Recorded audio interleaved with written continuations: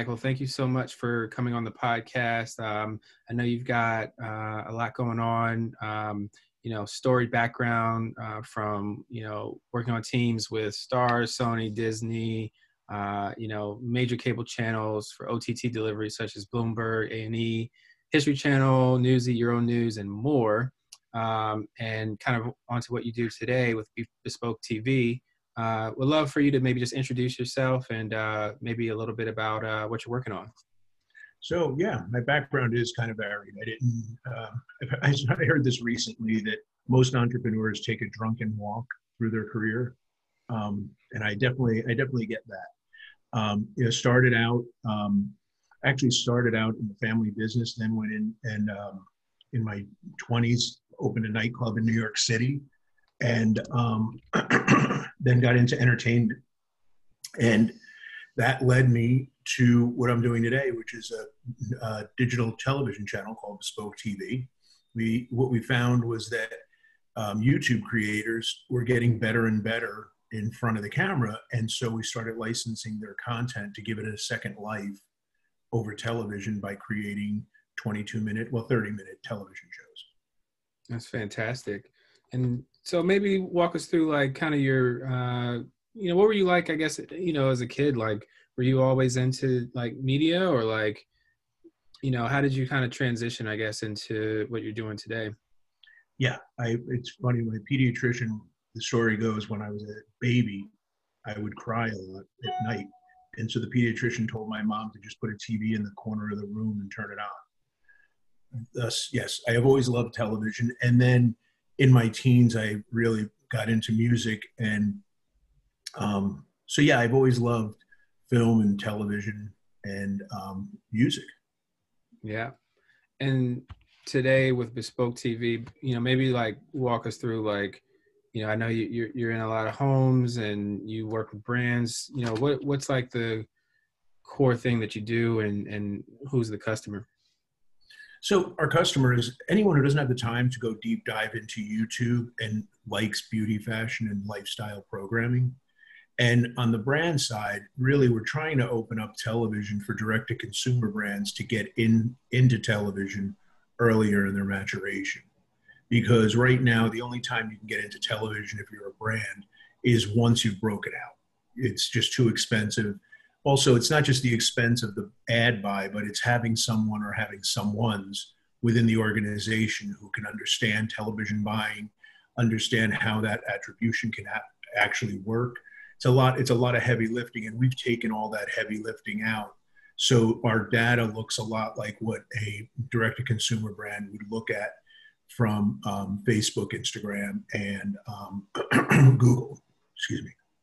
And from a kind of just pandemic standpoint, have you seen an acceleration of maybe the amount of consumption, or brands kind of flocking from, other advertising channels? Like, what's the mix of, I guess, like more saturation in this space because there's just, more, I guess, in consumption and more awareness for it versus like, before the pandemic? Was it just inevitable? Did it speed up your business? How do you think about growth?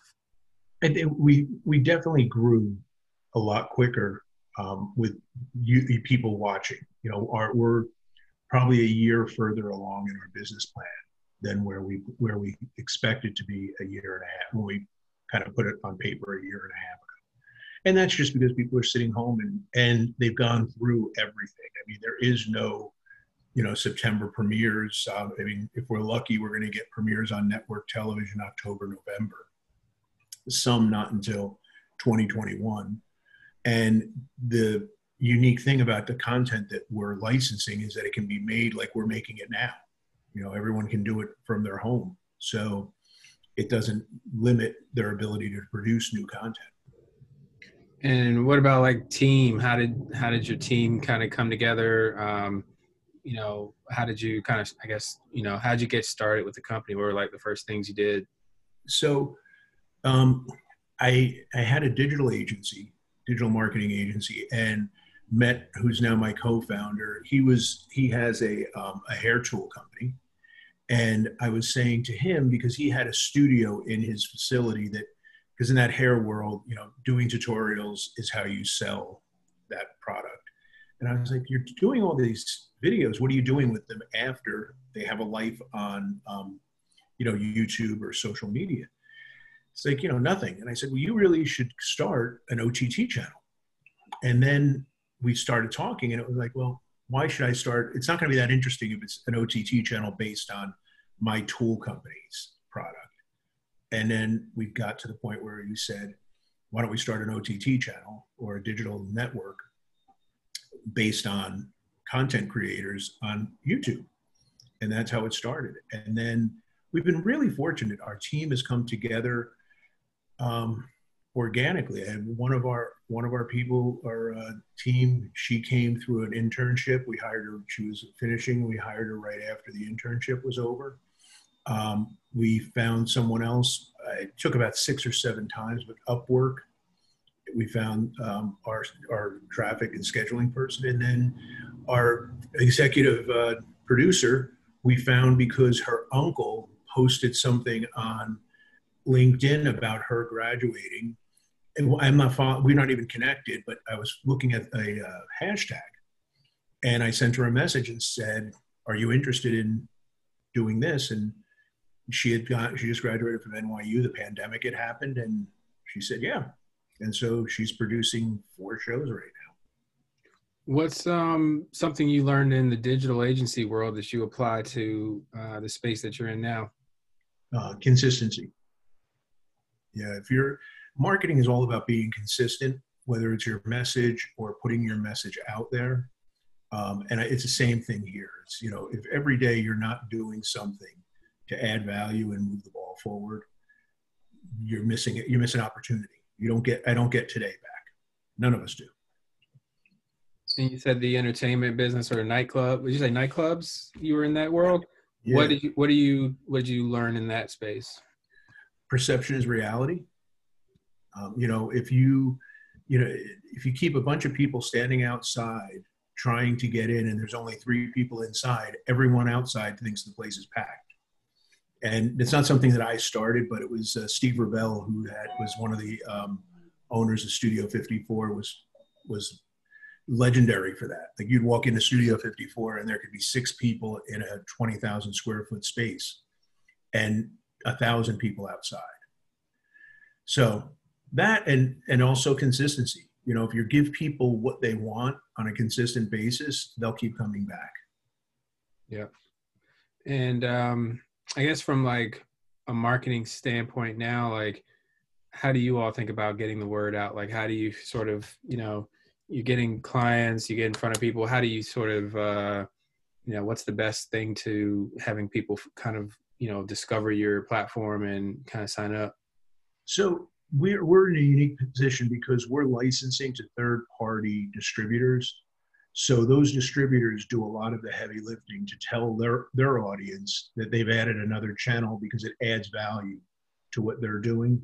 And then layered upon that, we have, our content isn't content that didn't have a life beforehand. So those creators have an audience that they tell about it. And it's actually cool because now they can say 8:00 on Tuesday night, I'm on Bespoke TV. You can go to your television and watch me there. So that, and then we're using digital, and we're doing some out of home advertising, billboards, things like that. But we're really fortunate in that respect. Where are those billboards located? Well, in the 12 over-the-air markets, so like Los Angeles, Boise, Idaho, Chicago, Orlando, San Francisco. I'm going to forget the other places, but we have 12 over-the-air markets, meaning that you can get Bespoke TV with a television antenna, with a digital antenna. That's in awesome. Those markets. I have to talk to you a little bit about those billboards and where they go after they're out of service. After this, yeah. That's my world.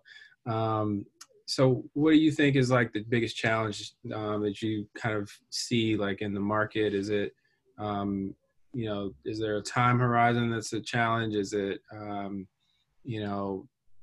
getting, operations, going in the direction that you want? Like, what are some of the like hurdles that you have to I guess, overcome in your business?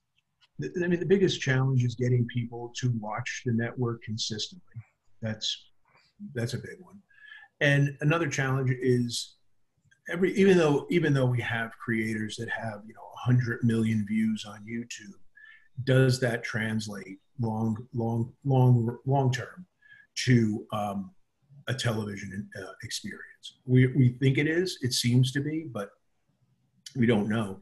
And then how do you get in front of enough direct to consumer brands to get to critical mass and have enough advertisers? See, our advertising, we advertise to the big brands.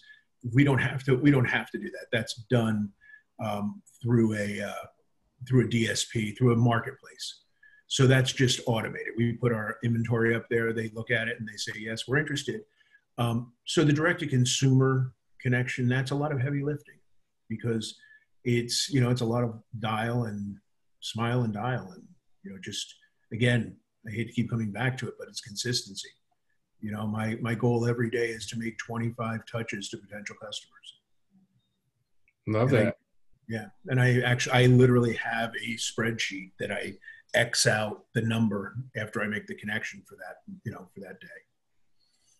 And you've been in the fundraising world, and you've been able to kind of work with different like funding options. Like, what's been your experience, I guess, on the kind of, funding the business, communicating with investors, that kind of thing? Like, what's maybe some tips or advice on, rounding up the hat? I don't know why I'm having a hard time getting this out.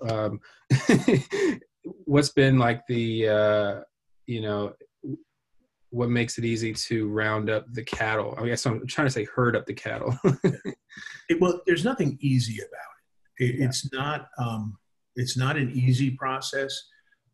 Yes, I've done a lot of different forms of fundraising. Right now, we're actually doing a fundraise through Republic. That's a crowdfunding, crowd equity. We also directly raised from investors, and I'm also raising from institutional investors alongside this. First of all, the key is, can you explain your value proposition quickly? A couple of sentences. And it's not as easy as one would think. It's been the bane of my existence for the last 6 months. I think we've gotten it close enough that people are responding, but I'm sure that if you talk to me 6 months from now, I'm going to tell you that we've figured it out. We figured out even more.